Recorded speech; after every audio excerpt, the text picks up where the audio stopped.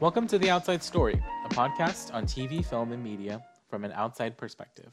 I am your co-host, Jonathan, and with me today, I have my brother and co-host, Larry. This month on The Outside Story, we're doing an October Halloween special. And today's episode is an episode that we've entitled Cosmic Horror, or Sci-Fi Horror, if some of you are wondering what we mean by cosmic. And cosmic horror / sci-fi horror is just kind of one of those, it's almost like an intersection, kind of similar to when we did comedy and horror or horror comedy.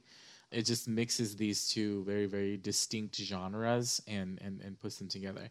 But, if you really think about it, sci-fi is kind of actually really scary. It's like it's the fear of the unknown or the fear of what can happen, the fear of the future. Yeah, technology. Like there's a lot of aspects. Yeah, what can technology do? And then when technology does develop the way that it has, like where is it going to bring us? And then it brings us to these horrors that are like alien-esque sort of horrors. It's not just horrors that we feel here on Earth, but like an outside, foreign sort of force. So the two movies we're going to be talking about today are Alien and Annihilation. And so, let's talk about Annihilation because that's the one that both of us have seen, and then Larry's going to talk a little bit about Alien. Before we dive in, do you have anything more to say about cosmic horror or sci-fi horror? Yeah, so cosmic horror is basically horror that's kind of like beyond our understanding, and sci-fi does a good job at capturing that. And what makes sci-fi so distinct is that a lot of times sci-fi is used as like of what could be in the future of what we could see, right? So you got like Blade Runner and Star Wars. Star Wars is more like fantasy-esque, and then Blade Runner is more like gritty mystery. But with cosmic horror, it's very specific. So the kind of things you might encounter outside external forces or within yourself because of the kind of world that you live in. And it's funny because, like, now that I think about it, we probably could have talked about Upgrade, too. Do you remember Upgrade? Yeah, that's a really good one. That would have been a good one. But I don't know if it's horror. Maybe the thought of it is scary. yeah, definitely. Yeah. But I thought it was by the same guy who did Saw. Was it not? No, same studio, I think. But I don't think it's the same guys. But yeah. All right, so. Yeah, Annihilation. You are a huge, huge fan of this film, so I think you should do a synopsis of it. Sure. I freaking love this film. I saw it again today. I've rewatched this film maybe 5 or 6 times. I really like this film because no matter how many times I watch it, I'm always learning something new. And that's good sci-fi. Personally, that's good sci-fi. Sci-fi is storytelling in general. Yeah. I can always just pick it out like every single time, just because of its themes and what it's trying to say. But so Annihilation follows this biologist professor. She's like a military scientist who became a professor, and her husband goes away for this confidential classified mission for a year, cuts off all contact. And then a year passes, and then he comes back like a whole different person, like a changed person, per se, And not even changed, like a vegetable, right? Yeah, which my first impression, like when I saw this, I thought it was like maybe PTSD was kind of what he was kind of going through. And so I was like, oh yeah, that makes sense. Like that happens a lot, And then the husband gets sick. On the way to the hospital, they get captured by some government officials. And then Lena, who's the main girl, she gets captured by the government officials. And then she wakes up in this bright white room, and she's being interrogated by a psychologist who talks about this phenomenon that's occurring where they're at called the shimmer. Like a couple years ago in the story, a meteor hits this coast, and when it impacted, it created this kind of bubble barrier thing called the shimmer. And it's hard to kind of make sense of what it is. Everything they sent in has never come back out, and so they can't ever get a clear indication of what's going on inside there. So Lena's husband was part of a military team that was sent in, but he was the only one that came out. Everyone else basically perished or just never came back. And so the psychologist is thinking of sending in another team with herself to go inside. And then during this time, Lena is kind of debating on like what to do because she wants to help her husband, but she can't do it just by being there. She volunteers for this expedition, and then the team goes inside the shimmer, and then they experience the craziest things, species and creatures that are coexisting, interbreeding, like cross species kind of experience. So they start seeing some really funky looking animals and product of plants and such. It kind of starts to affect them, not just them physically, but also like psychologically. And then they basically have to go to the source of the shimmer, which is like at a lighthouse. And then they're hoping they can find something there. And so that's pretty much the premise of Annihilation. When I first heard about this film, I was just more interested in it. I didn't really know it was actually going to be horror. I just knew it was sci-fi, and I was like, well, the last sci-fi film I watched was Arrival, I think, and I really liked that, and so I was like, I'll check out Annihilation too. And I liked the cast, so I watched it with a friend, and I think he fell asleep maybe a little bit in the middle. This film was really slow, and I always preface that to anyone who watches this, like, it's really slow. And Yeah, the joke is that they're annihilating everybody by making them watch the film. yeah, it's like, You will be annihilated. like seriously. That's the tagline. Even if you upon watch the film. even upon my second watching, I had to pause after like 15 minutes. I was like, okay, this is too slow. I need to go and do something to entertain my mind Yeah. before I can slow down again. You know, like that's how slow it was. We watched this film in theaters, and there's a part where Lena and two of her teammates are bound by another teammate who's kind of going crazy. And then there's a scene where like this bear-looking animal like goes in the room and starts sniffing them out. And then I remember like in the theater, like no one moved. It was so quiet. Like everyone was just like so tense and like, oh my God, what's going on? What is that? What is that? You know, everyone was just so tense. And oddly enough, like Annihilation didn't do too well in theaters, but that theater was packed. I don't know why, but it was just packed. I'm like, okay. But yeah, so Annihilation's the kind of horror that's not really jump scary. It's more like the thought of it is scary.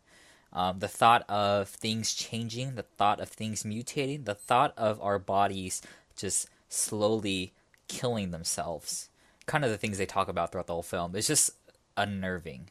And it kind of sticks with you as the film ends too. It definitely stuck with me. Like that's how much I liked it. It definitely stuck with me. And like I said, I've seen it 5 or 6 times, and I could see it again. I always try to find ways to bring up this film to other people, and I made Jonathan watch it. I remember I made you watch it. So yeah, so what'd you think? I liked it more than I thought I was going to. And I actually watched it a second time with a few of my friends. And then I don't know if I've watched it again after that. But yeah, I really liked this film. I feel like it has so much to say. And I think that that's the beauty of sci-fi. You could just say all these like things, you know, about it talks about like biological stuff and medical stuff and like all these like technologies and stuff too, you know. And then it also has this like huge, like the shimmer is like this huge analogy for like cancer and stuff like that too, you know? And it's just, you know, because like one of the theories that my friends and I talked about was that every character was essentially living through their trauma of having cancer. Like, for example, the husband is the first one to have it, and he comes back and he's just this completely different person. He's not himself. He's a vegetable of what he used to be. And then the cancer comes back, and then it kills him essentially. And then one of the women goes crazy. Like when she experiences the shimmer, she starts to go crazy. She starts to blame everybody else. And then one woman, she's just kind of like accepts her fate because she's turning into this like flower person. And then there's the main character who's just like the fighter, you know, like it's like, oh yeah, I have this like thing that's like turning my body against me, but I'm going to fight with all of who I am against it, you know? And we see that at the very end when she has this really, really trippy scene with her clone as she's like, literally like her body is trying to fight against her own body and she can't find a way out, but still she fights and she fights and she fights, and then she gets out, and she's the most quote normal out of everybody after she leaves, you know. But then again she meets her husband, who I guess he didn't die, but she meets her husband again after she leaves the shimmer. And was it her husband who asks her the question, or was it she who asked the question? She asked the question first, and then he responded with the same question. Yeah. What was the question? I don't remember. Like, are you Cain? Because she saw an image of, because in Right. the She saw her lighthouse, husband die yeah, in she the saw her husband camcorder. die, Yeah. and then she assumed it was the clone that she's talking to. So that's why she asked, like, "Are you Kane?" And then he goes and says, "I don't know." And he says, "Are you Lena?" And then it just kind of leaves off like And that. then it ends. Hmm. Yeah. Yeah, Um, yeah. yeah, and I think it's such a beautiful film. Very scary though Hmm. for Oh, folks. yeah. Scary. So Yeah, don't underestimate the scary factor of it. yeah. But it's definitely doable. It's Hmm. not. It's like thriller, verge of horror. Sort of. Yeah. It's That's kind very of how I would unnerving. categorize it. It's Yeah. very unnerving for me, at least. You know, the part. Remember how I told you in the last few episodes ago Hmm. about like human-like figures, Yeah. mannequins, dolls. So like when the plants took the human genomes, the human hawks, like that still unnerves me a little bit too, because like that's so uncanny. I was like, that's so weird. Like, how Yeah. could plants grow? Like trees grow to look like humans. Like that's Yeah. so like unnerving, you know? Yeah. Yeah. I Um, think that's interesting that that's your yeah, trigger. yeah. It's so Yeah. It's like weird. human-like figures that are not human. Yeah, like that's so Yeah. weird. Hmm. It trips me out sometimes. Hmm. So yeah, that part definitely got me. But yeah, so like I said, Annihilation is a film I can just keep watching over and over and over again. It's really well done because there's a lot more to say. Because as Jonathan was saying, there's the part of cancer to it, but then another theory or a theme that goes with it is change, how people Yeah. react to change. Or transformation. And yeah, there's just so many different little things and quotes that this film like brings up, and Hmm. I'm always learning something new every single time I watch it. So yeah, it's definitely a really really good film. Like I said, the horror is more subtle. It's more psychological than actual like jump scariness. Maybe there's like one or two jump scares, but otherwise, yeah, it's like a whole another kind of horror. Yeah. It's Okay. a little for Hmm. people who don't do gore or like stuff like that. It's a little gross. Yeah, Yeah. yeah, definitely. Yeah. Heads Okay. up. Yep. All right. So our next film is Alien. Yeah. So I Um. didn't watch this one. So Larry, Mhm. you can go ahead and talk about this one. It's Yes. a classic, right?